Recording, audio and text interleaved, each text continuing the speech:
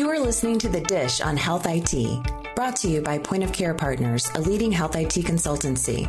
Each episode will feature a rotating panel of senior consultants and guests who will talk about trends and innovations in health IT, while also highlighting how organizations can leverage these advances to solve their business problems. This episode is our end-of-year recap for 2022. Point of Care Partner subject matter experts Pooja Babra, Pharmacy and PBM Practice Lead and Chair of the NCPDP Board of Trustees, Jocelyn Keegan, Payer Practice Lead and HL7 Da Vinci Program Manager, and Kim Boyd, Regulatory Resource Center Lead and NCPDP Board of Trustees member, all came together to discuss this past year's health IT policy and standards development highlights and take a look forward into 2023. We hope you find today's episode informative and helpful, and if you have topic ideas you'd like us to cover in future episodes, be sure to share them with us by emailing us at podcast@pocp.com or tweeting us at POCPHIT.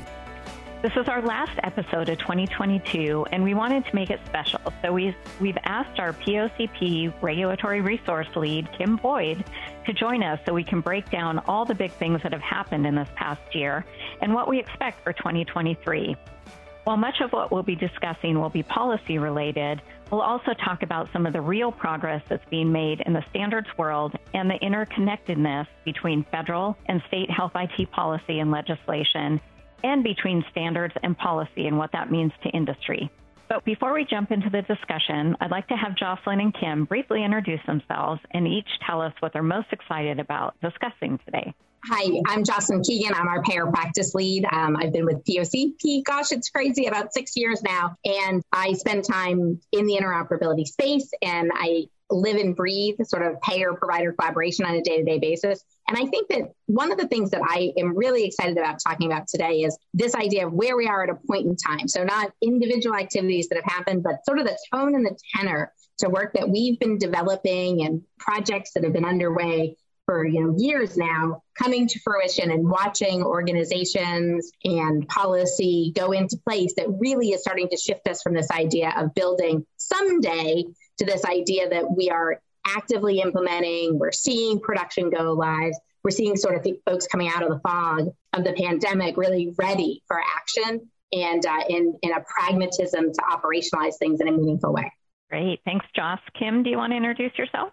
Yeah, it's always a pleasure convening with you two ladies on this exciting world, of health information technology. Not as extensive, I don't think, as Jocelyn, but I know my career has spanned, in medical and pharmacy operations and in implementations with years of policy and industry and standards development work under my belt, working on prior authorization and now electronic prior authorization and cost and data transparency and fluidity and e-prescribing and taking, what I've learned in these areas and work with policymakers to create smart policies to advance, the interoperability lens and advance patient care ultimately. It has been an exciting year leading the Regulatory Resource Center for Point of Care Partners. So much is happening in the state and federal regulatory and legislative activities, Pooja, that you just brought up in the opening, and how all this space ties to the innovations and the accelerations that we are experiencing in healthcare today.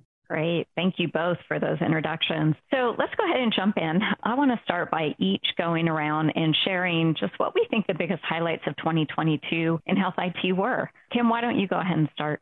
Yeah, as I indicated, it's been a really busy year. And I think for me, there are really four things that stand out from 2022 that I think are going to take us into 2023, 2024 and beyond. Part of that is the requirements coming out for the Transparency and Coverage Rule and the No Surprises Act that are going into effect and have been in effect. And those various provisions requiring data and cost transparency and giving patients and their care teams access to that, information that they need to help them make informed decisions. I think that's definitely one piece for me. Many in the industry have been clamoring for this type of transparency and data liquidity for some time. Second, I think it's the incredible work that's happening to advance interoperability via the standards development organizations and the accelerators, which I know Jocelyn is a key facilitator there, such as the HL7 Da Vinci use cases, Codex, FAST, and even NCPDP's Pharmacy Technology Innovation Group. Third for me is how the federal agencies are collaborating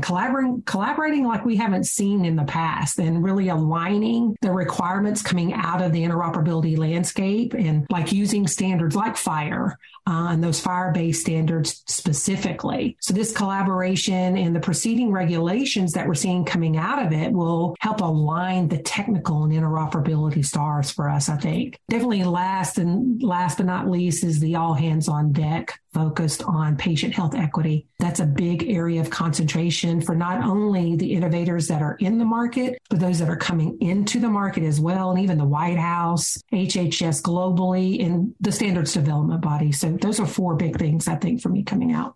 Great. Thanks, Kim. Joss, want to add to that?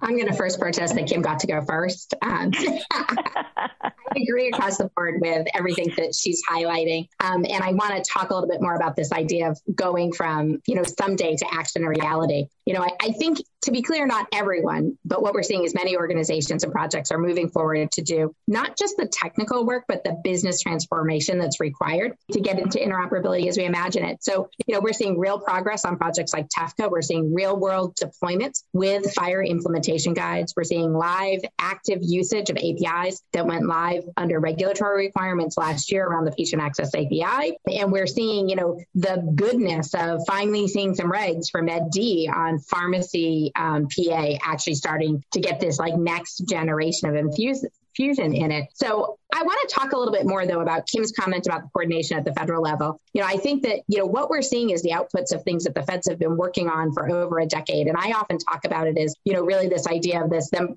being Atlas and putting these levers in place to move the industry. And I think they've done that extraordinarily well. I think if I look at what's happening in the industry, I think that what we can see is over this year, we saw 3 camps of people that have been actively paying attention and working ahead of where the industry is headed. There's people that are working actively to get their organizations ready as the second camp. And then I think that we've got those folks that are always sort of sitting and waiting to see where the alignment is, sort of playing the waiting game. And I think that this year in particular, everyone has been waiting. We're planning for regs to drop. I'm not sure we've had this much bated breath at the end of the year in a really long time. Thanks, Kim and Joss, for those great responses. And Joss, I completely agree with you. I think we're now starting to get to that point where, people are actually starting to implement. So I'm just going to throw in kind of 2 topics that I think have a little bit been under the radar. And I think, Jocelyn, to your point, right, we kind of wait for federal rules to come out, things to happen, and then people start implementing. So the 2 that I'm going to talk about are things that we're just starting to see swirl that I think we're going to end up seeing more activity next year is, e-consent is one.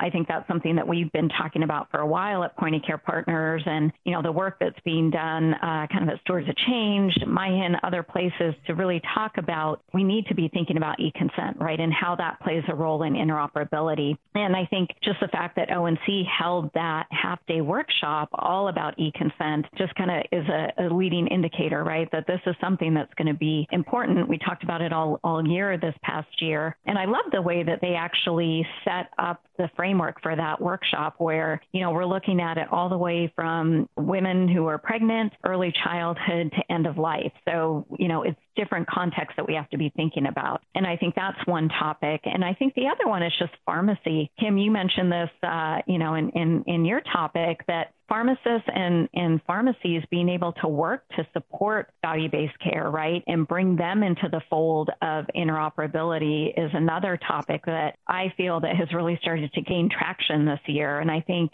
this last HITAC meeting, just kind of, I think, reiterated the fact that that's going to be important and something, again, we've been kind of talking about all year. At the HITAC committee last week, they proposed having a pharmacy-focused subcommittee, which is something we haven't seen in the past. So I think that is another one where, we're just starting to see those discussions that were happening this year that I think will bring us forward into the next year. All right, so moving on. So let's talk about some of those highlights and more around the policy highlights, I would say. So let's start with some areas where requirements went into effect and whether or not industry met the deadlines or not, or still working on it. In my head, those are No Surprises Act, the transparency and coverage rules, and also information blocking. Kim, do you want to start off the discussion around that?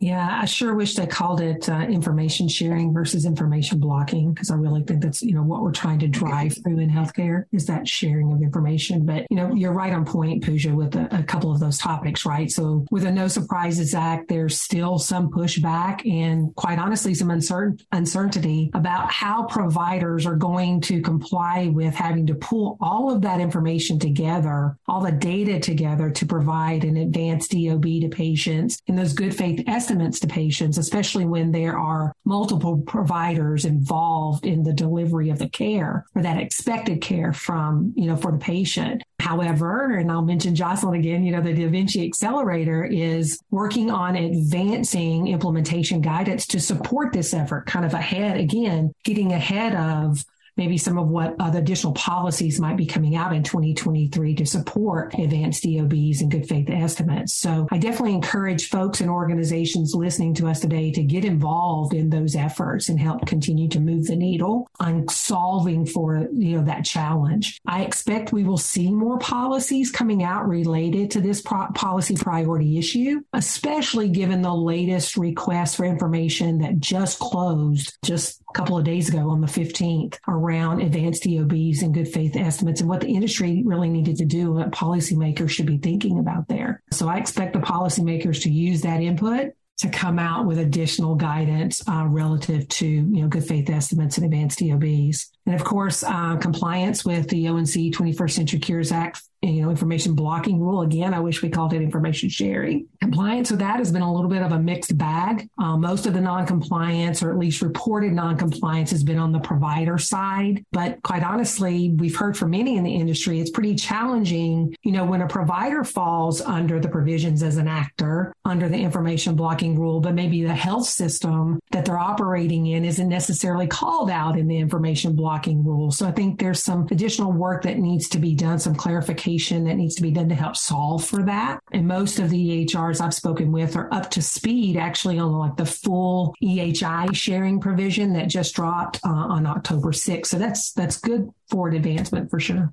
I'm going to do a little lightning round, Pooja, on the information blocking piece, because I think there's a couple of different layers in here I think that we want to look at. I think the first part is where Kim left off the EHI component. While I think technically is important for people to get all of their information out while we wait for USCDI to be fully encapsulating all of the information that's available on a particular patient, it doesn't necessarily move us ahead from a interoperability standpoint, from a programmatic approach, right? It puts a lot of likely non-codified data into the system to move around. And I know that there's anxiety in the provider organizations around what they're going to do with sort of this payload of data that comes through them that isn't necessarily usable or actionable. So I think that's important. But I think that the end of year, final rules going into place and certification requirements on the EHRs is a really great step forward with being able to get base level requirements of support for FHIR and at least the minimum of USCDI and US Core out there in the market for innovation really to take advantage of, and for patients and providers and payers to be able to start to really execute, I think, on a lot of the pent up demand and promise of interoperability. But I'm going to have a little bit of a confessional moment and talk about the fact that I lost an hour of my day on Tuesday when I went to submit the Da Vinci AEOB response, reading other people's responses on the patient cost transparency and AEOB RFI. And it's fascinating, right? Because I think that, what Kim touched on is, this reality of what can we do digitally? What is it that we can do that we can automate and that we can make seamless is conceptually really incredibly important here. And the work that we're doing at Da Vinci and the work that other groups are doing across the industry to say, how can we leverage existing investments in our existing X12 infrastructure? How do we get to end users that aren't necessarily X12 native with things like FHIR are important. But there's this fundamental shift in the industry of how do we operationally do this work if we can't do it in a real-time automated way? And what is that burden on providers? And I think that we're going to see with this RFI response, to Kim's point, really that divide between where we are today operationally And I almost think of it as how we've made our progress around prior authorization. It's not the act of getting the PA submitted. It's those 10 steps beforehand that also need to be automated and need to be made more normalized across endpoints. And I think that my guess is as the feds absorb sort of the feedback there, that we're going to need to take a step back and really understand what is it going to mean for us to get to that goal that everybody agrees is important, which is a patient really understanding their costs before they have a service provided. Yeah, that's great. I mean, we always talk about it on this podcast, right? It's baby steps. We're not in a sprint, we're in a marathon around all this. So I'm glad you touched on price transparency and the AAOB. Kim, I'm going to turn it back to you. I know there's a lot of state activity around price transparency. And I think, just in chatting with you and I'm always amazed kind of the state level activity that's happening that I don't think we always pay attention to. Can you talk a little bit about why that's so important and what's going on at the state level? Yeah, Pooja, thank you for bringing that up and bringing up the state efforts, because I think so many organizations only focus on what's happening at the federal level that they actually forget that there's state policy out there. And that's a big part of the equation, too, especially when you think about who does CMS have oversight over versus who's licensed in a state as an example to effectuate benefits for patients, right? Who is on hook for it. So, on the data and cost transparency side, and when I talk about cost transparency, I just want to level set. We're talking about predominantly patient out-of-pocket costs, and there are many factors that bring up what that cost might be. But when I'm talking about policy, I'm really talking about patient out-of-pocket costs, right? And that transparency to that, informing consumers. So under the Regulatory Resource Center, though, here at Point of Care Partners, we have been experiencing and seeing states doubling down to move the needle on the data fluidity, data cost transparency, data sharing, and it being a key component of interoperability. We're looking at that on a daily basis from, what is required around those entities who are licensed in those states. How are they required to share patient-specific benefit coverage, eligibility, cost information upstream to providers and providers, third-party entities or partners, and even to patients/consumers. So think about, what we've seen in the convergence of the digital applications coming to market, right, that are patient-facing. Some of those state provisions are requiring that type of data sharing, at the attestation or consent, which you brought up earlier, Pooja, of the patient into that application. So we're starting to see that. There's been a trend going on now for a couple of years, and it's starting to surmount there. Also trends on doubling down on like the hospital transparency rules and what we just talked about before, like the AEOBs and good faith estimates, and really doubling down on these requirements. And we're seeing it happen tenfold. Yeah, thanks, Kim. I think people often forget, right, that states can add that additional enforcement teeth above and beyond what the feds have done, right? So that's great to, call out so people need to pay attention. Yeah. Oh, sorry. Yeah. And under, the good faith estimate side on the No Surprises Act, right? It's a collaborative between federal, compliance, state compliance, or a combination thereof. Yeah. I think most forget about it. Good. All right. Let's shift a little because we know 2022 has also been a year of anticipation. I know we've been looking for the burden reduction prior auth rule that were shelved back in 2020 to reemerge either as a final rule or as a new proposed rule. And there's finally, I think, a little bit of a glimpse of that timeline. I know it's at OMB. And of course, I don't know when this podcast is actually going to come out, but we're close to Thanksgiving. So, we'll probably drop, right? Right before Thanksgiving, as things always do. But Kim, can you talk a little bit about where that is? And then Jocelyn, I want to actually get your take also on what you think might be different than the 2020 version. So Kim, you want to kick us off on that one? Absolutely. There's definitely a twinkle in my eye, and you can't see it because I think I'm squinting just a little bit, but I'm really excited about what the future potentially got to hold for having that, burden reduction rule come out and that rule drop, even though hoping it's not Thanksgiving, because I'd like to share some time with family during that time, but it's infamous for coming out around the holidays. So, to your point, Pooja, it came out, it was pulled back in 2020, but so many endeavors have been happening in the industry, again, through the Da Vinci lens, quite honestly. honestly to fulfill on that promise of doing prior authorization automation on the medical side. And even other accelerators like Codex are leaning into what Da Vinci has put out there to replicate that automated process on the cancer care side. So we did see like mid-October, this rule hit the OMB ledger, if you would. So we're really anticipating that, this is a signal that we should see by Thanksgiving, hopefully by Christmas, this next rule drop iterating on what we expect to happen. And that is the call for automation for medical prior authorization for sure. Right. Joss, what do you think has changed from the 2020 rule, or what do you think we anticipate? Yeah, so there's a couple thoughts I think to unpack here. I think that there is, this anticipation, and we can see organizations, essentially understanding what impact's going to be, but not pulling a trigger until we see the regulatory activity or an NPRM actually come to fruition, sort of starting the clock.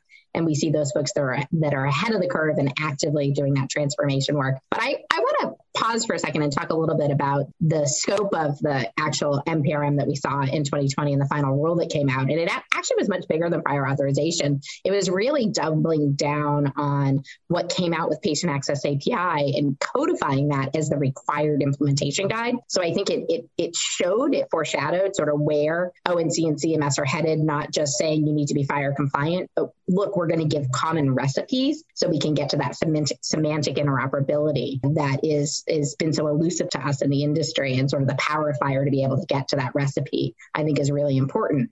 And I think what we're seeing timing wise is, I would say more forwardness than I think I've ever seen from our colleagues at CMS about openly discussing the fact that the rule is at OMB. Normally, I think they would be very quiet. So I think everybody's being as bullish as they can be to sort of set expectations with the industry that this is coming and it's returning. And I would be surprised. I'm anticipating that what is coming is that we'll see our Medicare Advantage plans be included, which were excluded for timing reasons from the 2020 rule. And it'll be interesting to see, how much oomph there is in any sort of NPRM to the inclusion of actual named guides and named timelines in the actual NPRM itself, to what level of detail we get, sort of named versions of guides or specific timelines or partial, based on the feedback that came back in 2020 and in the ONC RFI that happened this spring on prior authorization, whether or not the feds have taken to heart the industry feedback of incrementalism, right? That we really need to do this in an incremental approach. So I'm super excited. There is an interesting wrinkle that I want to make sure we uncover for folks, which is there is work on prior authorization in legislation that's pending in the House and the Senate right now in the Improving Seniors Access to Care legislation that's out there. And so, I think that there's a lot of us that are crossing fingers and toes and whatever else that this rule does appear ahead of any legislative activity there. And the fact that we're in sort of a lame duck situation, I think has got people holding their breath and doubling down even more on, is it not going to happen before we get to the end of the year? And I would just say that I'm with Kim. I hope we don't see something for Thanksgiving. And with any luck, if we do see something, it'll at least be a week or two out from Christmas, so we don't all have our holidays explode in response to it, because I'm sure it will be a page turner. Yeah, definitely. No, thanks for calling out that legislation. That's something I know a lot of folks have been tracking as well. So both of you have talked a little bit about the RFIs that were out there. There are a couple of CMS requests for information. So I want to kind of switch to that and talk about, what is the government asking about and what do the questions kind of tell us, right, where their heads are at? Joss, you mentioned it a little bit, around the burden reduction. And I know Da Vinci responds to these kinds of RFIs. So I'd like you to give your perspective first, and then Kim, want to ask you also about kind of what struck you with the RFIs that are out there today. Yeah, so I think that we are seeing an unprecedented amount of coordination and amount of regulatory activity, period, right? End of sentence. And it's been a challenge, I think, to be able to marshal the resources and the right SMEs from across organizations. And I'll speak more broadly than Da Vinci, because we're also participating in getting feedback to HL7. And I think that what we're seeing is a maturation and a sort of a swarming of resources from organizations out into these industry groups. We get to participate in some weedy conversations. We also get to participate both with our POCP and our Da Vinci hats on in other groups to give input. And so I think that this idea that that we're seeing, I think, this shift coming to fruition that's been happening in the industry with the work of the accelerators and with the work of other industry collaborations like Commonwealth and Care Quality and Sequoia, is industry is firmly leading. I think that ONC and CMS are putting breadcrumbs out and they're showing roadmap-wise and trying to be as transparent as possible where they're headed. But that these RFIs really are a series of inquiries to get real-world feedback on a pulse check, not just for the people that are in these leadership roles or at the head of the pack doing this new work, but allow everybody to weigh in. And I would say remarkably, because we go back with my Da Vinci hat on, we go back into the RFIs and look at what people have to say afterwards, and that almost across an organization, and Kim will chuckle as I'm saying this, is most people, have sort of their 2 cents that they say about every RFI, depending on what seat they're in, right? But that across the board, everyone understands that technology is an important part of what we're doing and understand it needs to be happening. I think that what we're seeing across the board is feedback of we need time, we need to take an approach of incrementalism, we need to monitor and mature this work that's out there. But wholesale, no one's coming out and saying we can't do this, we can't fix this. And I think that that's actually really welcoming. And I think that we've turned this corner of how are we changing as an industry and how are we letting industry lead, and CMS and ONC being really keen to understand and get that feedback from industry so that it's a really symbiotic relationship. It's not perfect, but I think that we're seeing really sort of the years of investment in building relationships and channels really getting focused on and amplified over the craziness of feedback this year. Yeah, great. Kim, your thoughts on the RFIs? Yeah, I would echo a lot of what Jocelyn is saying. I think what really has stood out for me in having to look over all of them and just the plethora of RFIs that have come out is just how intuitive they are. And in other words, what I mean by that is, again, how the agencies are aligning in the release of these RFIs and seeming to solve for interoperability, digitization, but that use and reuse, i.e., what are we learning from the industry? Can we phase it? Can we use what is happening and reuse it across the ecosystem of healthcare? So not just for, payer to payer exchange, provider to provider exchange, but across like the public health infrastructure. Can we infuse what we're learning through the FHIR resources and use of FHIR resources in TEFCA and attesting to TEFCA as an example? Certification of HIT, of course, prior authorization comes into play there too. But even the latest one coming out of CMS on the National Directory RFI, right? There are questions in there to the industry and to healthcare on the utility of using, again, FHIR standards to solve for, a national directory that everyone could get access to. So I think it's just how it just seems like each of the agencies are collaborating and learning from each other, iterating, if you would, from one another through this RFI process and what they're learning from the industry. Yeah, absolutely. All right, I'm going to switch to standards. We all work in the standards development space, NCPDP and HL7, of course, our support of some of the accelerators like FAST, Codex, Care Alliance, and of course, Da Vinci. So let's go around the room. And first, I say let's give some kudos, right, to some of the biggest accomplishments we've seen in 2022 and what we're expecting in 2023. So Kim, I'm going to start with you this time.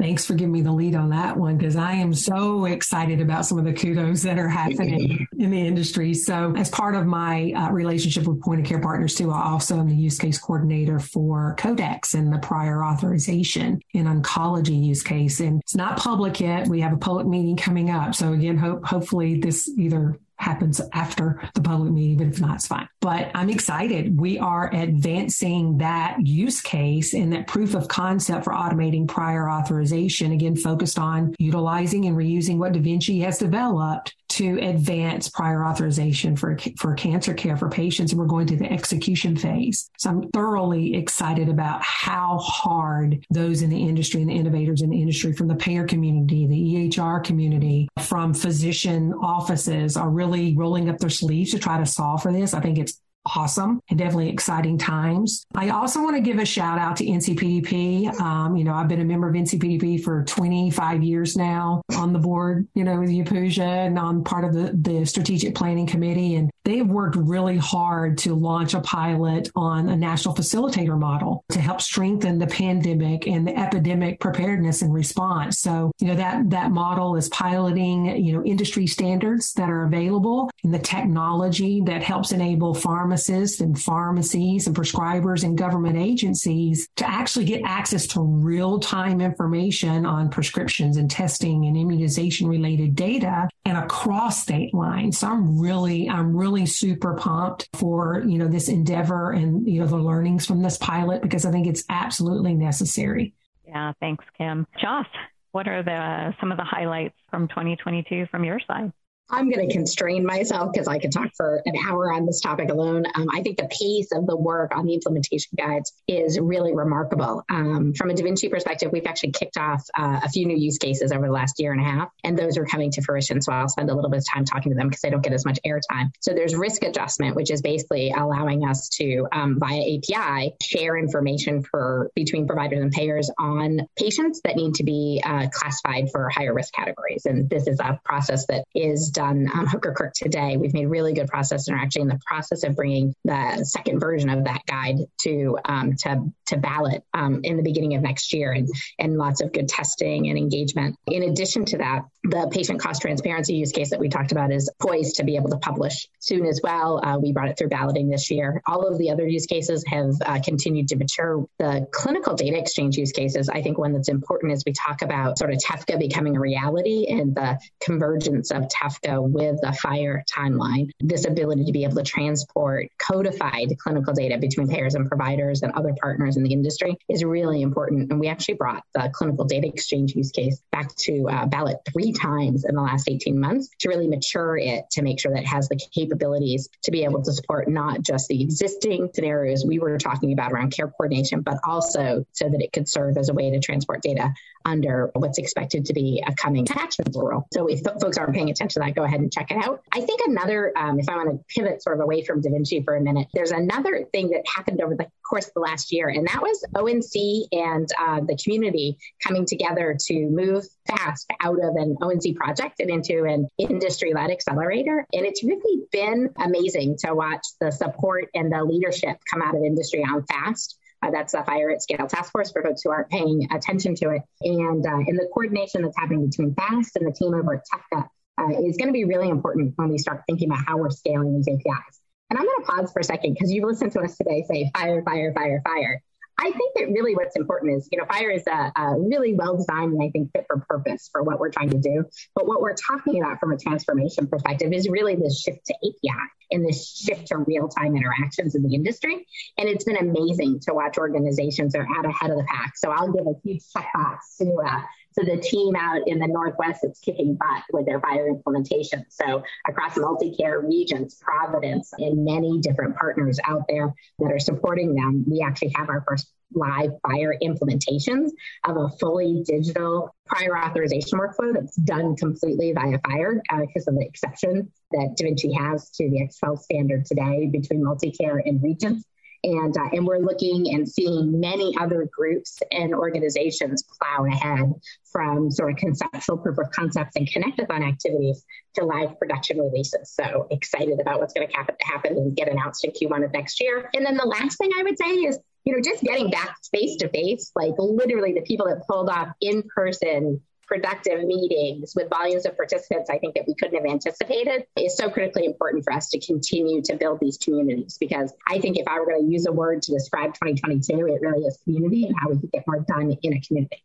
Yeah, that's great. And I love the call out for the real time. And that's, Kim gives a shout out for the NCPDP facilitator model. And that's exactly what we're doing, right, is testing that real time connection for pharmacies and pharmacists. So great stuff. Just quickly want to add also under Codex, the REMS use case So that's another one what we're marching towards a pilot on. And the really cool thing about that one is it's actually bringing NCPDP and HL7 together once again, where we're really kind of cross-pollinating, because REMS is something that hits both the clinical side and the pharmacy side. And I think the other kind of shout out I want to give is to the Helios Accelerator. We started to get involved there. I know they kind of went through at the beginning of the year, like what their use cases are actually going to be. And we're really starting to see traction on those use cases now. So for folks that are listening, if you're not familiar with the Helios Accelerator, highly recommend you check out their work as well. So, all right, I know we're unpacking so much here, but I do want to, talk about one more topic. Of course, price and cost transparency are a huge passion of mine, but so is the growing role of pharmacists in the care team. And I know that's another area that I'm really excited about and that we've really started to see some traction on this year. This has been so great. We've been unpacking so many topics, and I just want to actually touch on one more. Of course, price and cost transparency have always been a passion of mine, but the other one is really this growing role of pharmacists in the care team, right? And what role pharmacists can play to support providers, to support patients, and to support value-based care. So I'm going to actually kick this one off just because, again, it's a big passion of mine and something we're really starting to see movement on. For many years, I think we talked about pharmacists playing a greater role, right, in care, in patient care, and supporting value-based care. And I feel like it was really the pandemic and really the PrEP Act that really kind of moved this movement forward. And the pharmacists started doing the COVID testing. They started doing the COVID vaccines. And now it's actually opened up that pharmacists can essentially do vaccinations for any of the immunizations that are listed on the CDC list. So we're really starting to see that kind of open up. Not only that, I would say pharmacists, I think it's almost 15, maybe 20 states now that are letting pharmacists prescribe, right, for HIV, for birth control. And then, of course, there's the Paxlovid. We all kind of cheered that pharmacists were going to be able to prescribe that. But when you take a step back and you actually look at that approval, pharmacists have to either order lab tests or be able to prove that, the patient lab tests were clear for them to actually prescribe it. So this, to me, all comes back to interoperability, right? So now you're bringing pharmacists into the loop, and how do you make sure that they have access, first of all, to the patient record to be able to do some of this, but also, how do payers, providers, pharmacists all work together, to support some of this care? We talked, I kind of mentioned the high-tech committee meeting that happened last week, right? And, the proposal to get a pharmacy subcommittee. And I think, as we wait on that decision, I'm seeing in the movement in the industry to really start thinking about how to bring pharmacists in. And just one last point on that. I know, we've done quite a few projects this year in talking to pharmacists and health plans are really all over this, right? They're trying to understand, how do we get our patients the outcomes we want in the lowest side of care? And a lot of times that ends up in the pharmacy. So I think that's one thing that I would say, just kind of thinking about new trends that are coming. So Kim, I'm going to actually turn it over to you as a fellow NCPDP board member and part of the strategic planning committee, just to comment on that before we close out. Yeah. So Pooja, I would even add, the conversations with the health plans and employers, also it's around quality, right? So how can we ascertain care for, those that we cover at the lowest or best cost, right? And with the most quality tied to it. And I think pharmacists absolutely play a critical role there with their ability to be accessible. And that was proven out, right? Definitely through the pandemic, now endemic, but it's definitely an exciting time in healthcare, especially for the pharmacy community because of a lot of what you just mentioned here. But, the need for clinical and administrative data access, use, storage, exchange to improve and actually coordinate on patient care, it knows no boundaries. That includes the whole of the care team, like you mentioned, right? Including the pharmacists. And they must be able to operate or have an environment to operate in where all of that takes place. And the high-tech committee did start focusing on what, Jocelyn, probably 2 years ago with the intersection of clinical and administrative data task group, where they learned that not all of that information is flowing effectively. And the same thing is what we're learning, obviously, on the pharmacy services side. But the pandemic did put a huge spotlight on the fact that the pharmacist is a trusted member of the care team, and they have a real opportunity to actually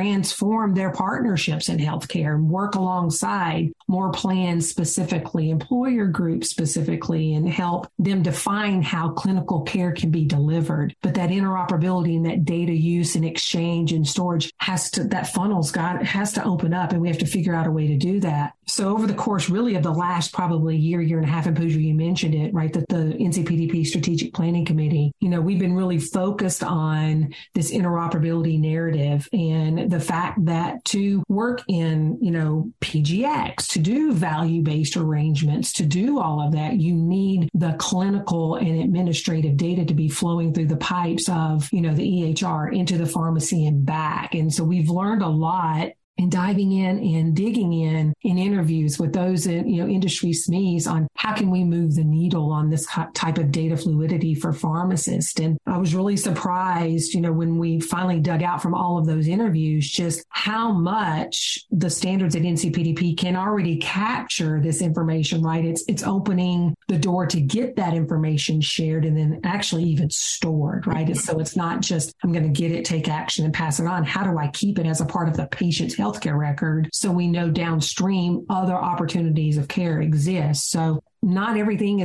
that a pharmacist does is tied to a value-based arrangement or agreement, even though that's where the SPC kind of focused on when we were doing our interviews. It is really about the whole clinical care process and the availability of pharmacists to be a part of that care team and provide quality care that can be measured, right? And that is cost effective for the patient, giving them access. So I think we have a lot of really good opportunities in 2023, again, with the high-tech subcommittee you're talking about, where that lands. How can NCPDP and its members help inform that, who are, subject matter experts on the care, pharmacy care, right? How it operates. But it is different than traditional pharmacy and dispensing of medication. Not every clinical touch point requires dispensing of a medication. So there's some education that will have to take place as well. Yeah, I think that's a good point.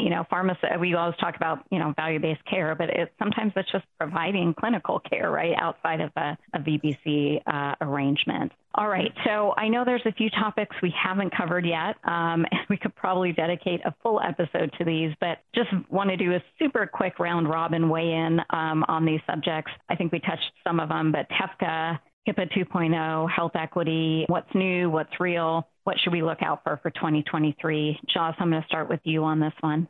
Yeah, I think, again, I think that there's a lot of subtopics, and I think that there's the cross-section of how all of these things are going to interact with each other in reality. I feel like we're seeing sort of the work coming to fruition of all of those mega mergers that happened, right, over the last 4 or 5 years, those organizations each getting their house in order and starting to really decide how to leverage sort of people at their highest best purpose, and sort of, I would say, the rise of the platform over the coming year and how critically important it's going to be for organizations to decide who and how they're going to master their clinical data with, because that really is going to be the currency. I think that's going to allow people to move from sort of talking about how things should work to being able to differentiate themselves by executing in the market.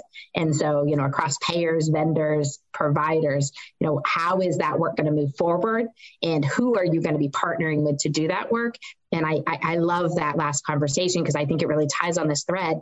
No one at POCP is surprised that we're talking about how to leverage pharmacy, right?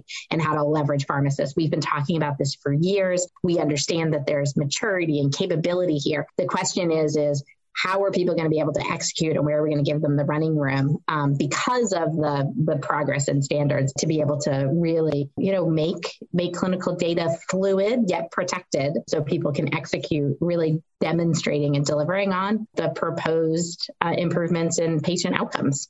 Yeah, absolutely. Kim? Yeah, we can't think about policy if we don't, HIPAA, we really didn't talk about HIPAA a whole lot, but there is this confusion about information sharing when and where. I think we're going to see, 2023 evolve into maybe some clarification there. And I think we need to be on the lookout for that, because I think it will be helpful to, clarify some of that for those who have questions about when should I share or not share? Am I blocking? Am I not blocking? Because with the encompassing and coming data fluidity, era, I think we're going to have to get that ironed out a little bit more.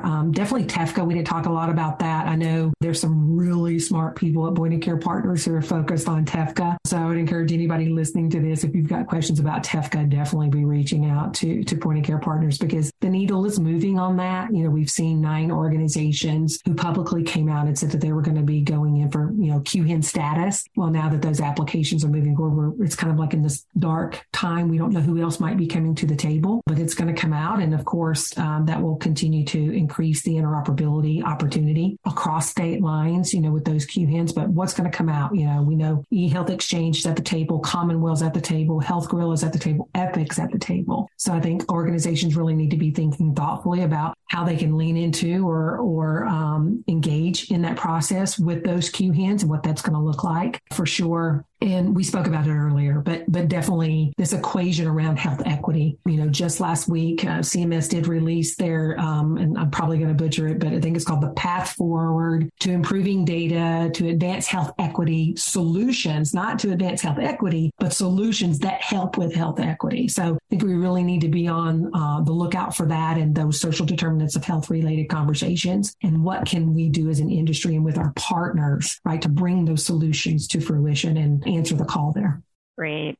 So I always say this at the end of when the 3 of us get together, but I love these conversations. We unpack so much on this podcast. So time to unfortunately close out, but I just want to have us all share what we're most hopeful to see in 2023. I think, Jocelyn, you make a really good point. I think for years at Point of Care Partners, we've talked about how to bring pharmacists in and, how we can do that. And it's great to see that, we're finally starting to see movement towards that. So I'm hopeful in 2023. And I just know the industry conversations we're having, the conversations we're having at NCPDP, conversations we're having at ONC is, this is really going to be kind of a big focus on pharmacy and pharmacists. And it's been a long time coming, and it's great to see some focus here. So, Kim, your comments on what you're hopeful for 2023 as we close out.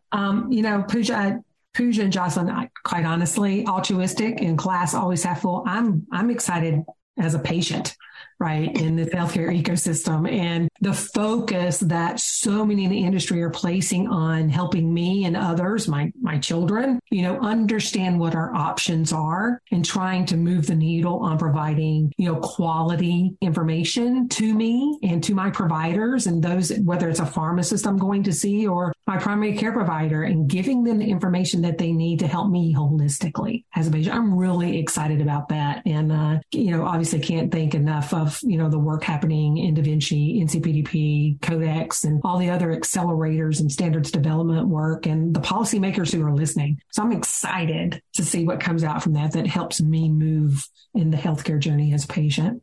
That's great. Joss, last word. Yeah. So, I think that it's about momentum. And I think that, if we see regulation provide the alignment, that would be another one of my words for 2023 that we really need to get people to execute and to start their projects or to double down and start moving into production with work that they've been doing for the last couple of years. I think that will be really exciting. I agree with Kim. I'm very optimistic, maybe not as optimistic as she is, but I do see that, we're building all the foundational pieces to start to make the investments so that the world we think we live in actually does exist in reality, so that we can get that increased coordination and care across the patient journey. In the meantime, I'm super excited to see where people are going to have the tools at the ready to really differentiate and execute and market, I think, in a way that we just haven't been able to date. And, excited to see, who's going to come out at the front of the pack, over the next year to 18 months here. Great. So thank you both. Just want to thank my POCP co-hosts, Jocelyn and Kim, and thank you to our audience for sticking with us this past year. We want to wish you the happiest holidays and the best for 2023. I know we already have a couple of great guests to kick off the new year, so we're excited about that. So just a friendly reminder to our new listeners, you can find us on Apple Podcasts, Spotify, or whatever platform you use to pick up your podcast, including Healthcare Now Radio and the podcast channel. channel. So big shout out to them as well. So just a reminder, we also post our videos of our podcast episodes. Sometimes they're longer versions. We can tend to go on and on these podcasts, but there's always such great information to unpack. So visit us at our YouTube channel. It's the POCP YouTube channel. So thanks again. And don't forget that Health IT is a dish best served hot. Is it a challenge to stay on top of interoperability regulations and the flurry of activity with FHIR accelerators? Email us at interopoutlook@pocp.com to learn more about our new Interoperability Outlook subscription monitoring service.